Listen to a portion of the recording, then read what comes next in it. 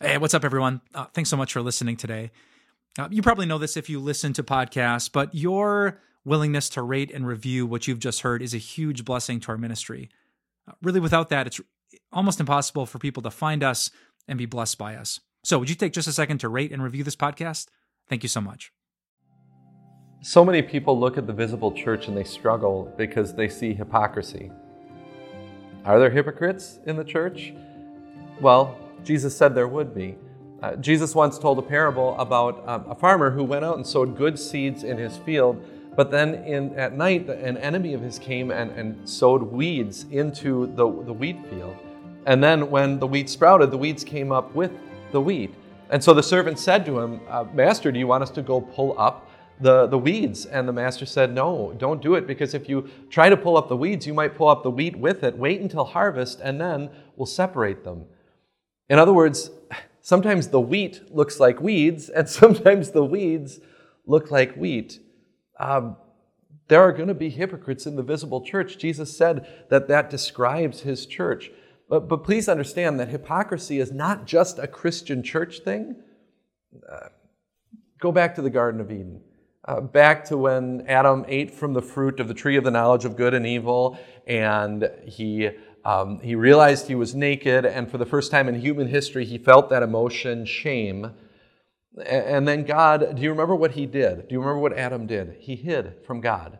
And then God called him on him, and he asked him about it, and Adam said, "Well, I heard you in the garden, and I was afraid because I was naked, so I hid." In other words, Adam didn't want to be seen for who he really was, or as he really was, and so his solution was to hide.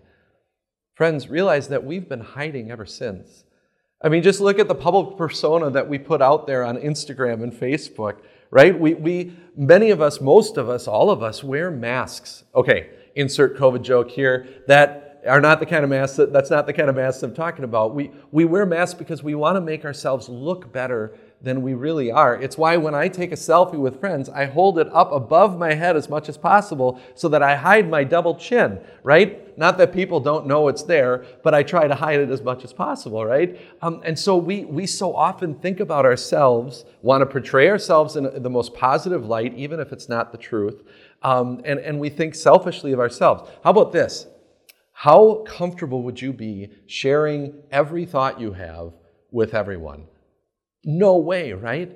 I always think it's interesting. Young children, very young children, are willing to bear it all to everyone, but it doesn't take long before we realize that we need to hide ourselves.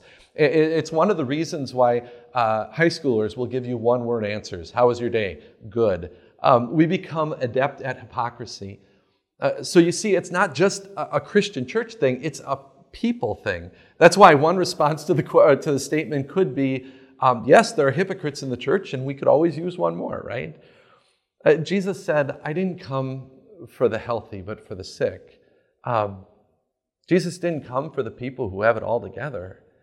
He came for the people who don't. The truth is, the church is full of people who realize they're sinful and they need a Savior, and they're sick of hiding from their sins. The church is full of people who realize that they need forgiveness. And that's exactly why Jesus came. The Bible says, or the Apostle Paul says in 2 Corinthians, God made him, Jesus, who had no sin, and I love this, to be sin for us, so that in him we might become the righteousness or the holiness of God. Do you see what the cross means for you? It means that God now, because of Jesus, looks at Jesus and sees everything that's wrong with me.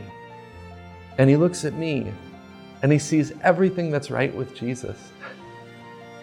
The church is full of people who realize that they're nothing at all, just forgiven.